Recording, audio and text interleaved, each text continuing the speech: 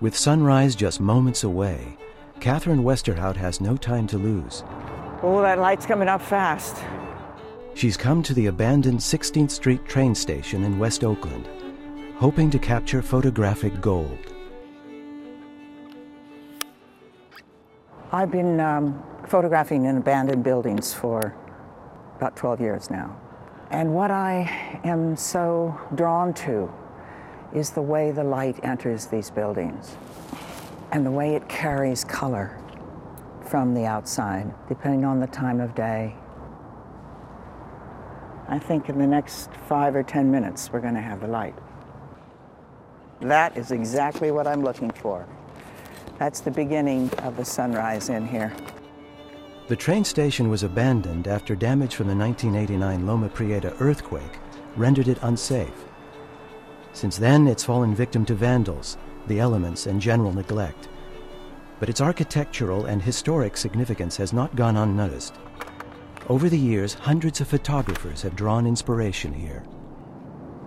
There it is. The train station itself has a special feeling for me because of its history, because of its inherent beauty, but I also grew up in Oakland. And so the opportunity to photograph here, it feels like I'm giving a little back to my city and helping to preserve it. There's been a train depot at 16th and Wood Streets ever since the 1870s, when it became the terminus for the Transcontinental Railroad. By 1912, Oakland's status as a major transportation and shipping hub called for a station of loftier proportions and scale. This train station was intended as the entry point to this city, to our city here, a grand statement. It's like, here you are in this important place. It's way bigger than it needs to be for any kind of practical consideration, but you know, it was a burgeoning economy, a growing state, there was a lot of civic pride, and this was an expression of that. Chicago architect Jarvis Hunt designed the station in the Beaux-Arts style. A typical Beaux-Arts building, you can see its obvious connection to history. The classical architecture, whether it's Roman or Italian Renaissance or French Renaissance, very formal, dignified, solid, usually symmetrical. Some of the detailing has oak leaves, which is not the most common. It would generally be laurel leaves. So that's a real Oakland kind of, I think that there must have been conscious thought about that, because symbolism in iconography in buildings was important. Beyond aesthetics, Jarvis Hunt's design was remarkable for its attention to both form and function, creating a transportation hub that was well ahead of its time. Streetcars came here. The Key Route system, which connected the whole East Bay to San Francisco, was attached to this. So it wasn't just the Transcontinental Railroad and the big trains, it was also the local commuter railroads. All were happening here, and then it was connecting to the city of Oakland and the whole East Bay that was connected through the Key Route. For decades, the station was a beacon of hope for European immigrants seeking opportunity in California. During World War II, many U.S. Southerners came to work in Oakland shipyards, including Sylvester Hodges' father, who brought his family here from Arkansas in 1946. It's a beautiful building.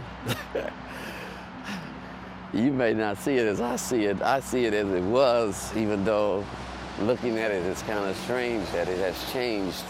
But I can still see it as I did when I arrived as a beautiful structure that wasn't dilapidated and boarded up. And when we arrived here, this was a big building, and it was just magnificent, and the floors were shiny, and the wooden benches where the people could sit, they were beautiful. It was exciting, and very exciting, and we actually didn't want to leave the train station.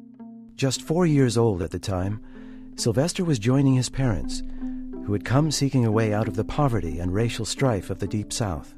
I got a little teary-eyed when I was around the side here because I thought about coming here.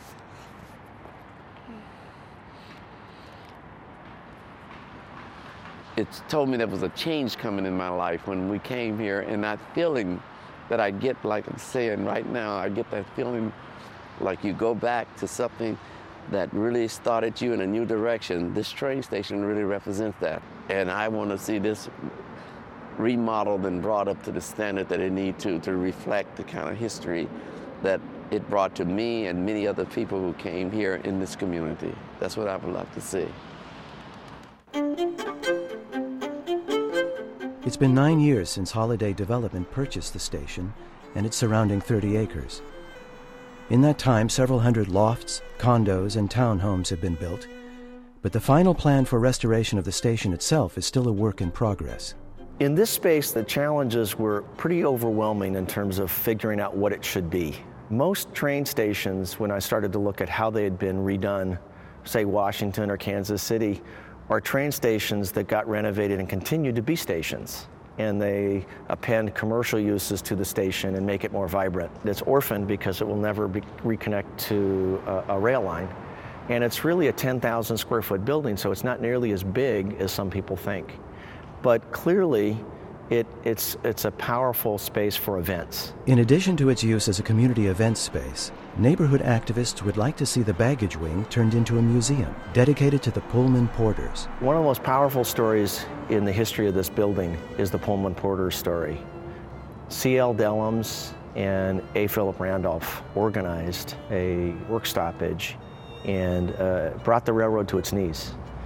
And from what I've been told, it's the first time a real union involved that was predominantly run by African Americans was successful, and it was powerful.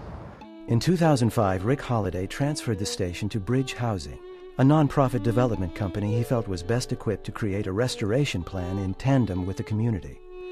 The City of Oakland has since provided money for redevelopment studies, and a nonprofit board of local business and government leaders called RAILS will be charged with running the new community center once it's complete. The biggest challenge for the station is to finish and refine the plan, and then with that try to put numbers to it that look credible so that it can attract the money. So if I were having to bid, I would say within 2 years it'll be under construction. One of the elements that I never thought would come forward in approaching this project is how powerful it's been for the photography community. 2 weeks after her sunrise shoot, Catherine Westerhout is getting ready to make the final reproductions of her photographs at Electric Works Gallery in San Francisco. Here's the morning piece, and with the two perspectives. The photographs will be electronically scanned and prepared in collaboration with digital printmaker Chris Shapiro. Because I think the reason I'm gravitating towards this is how bright and just luscious that color is, especially when you see that red and the green and that graffiti in the back. After the final images are produced, they will be displayed as large-scale prints at Catherine's upcoming solo exhibition.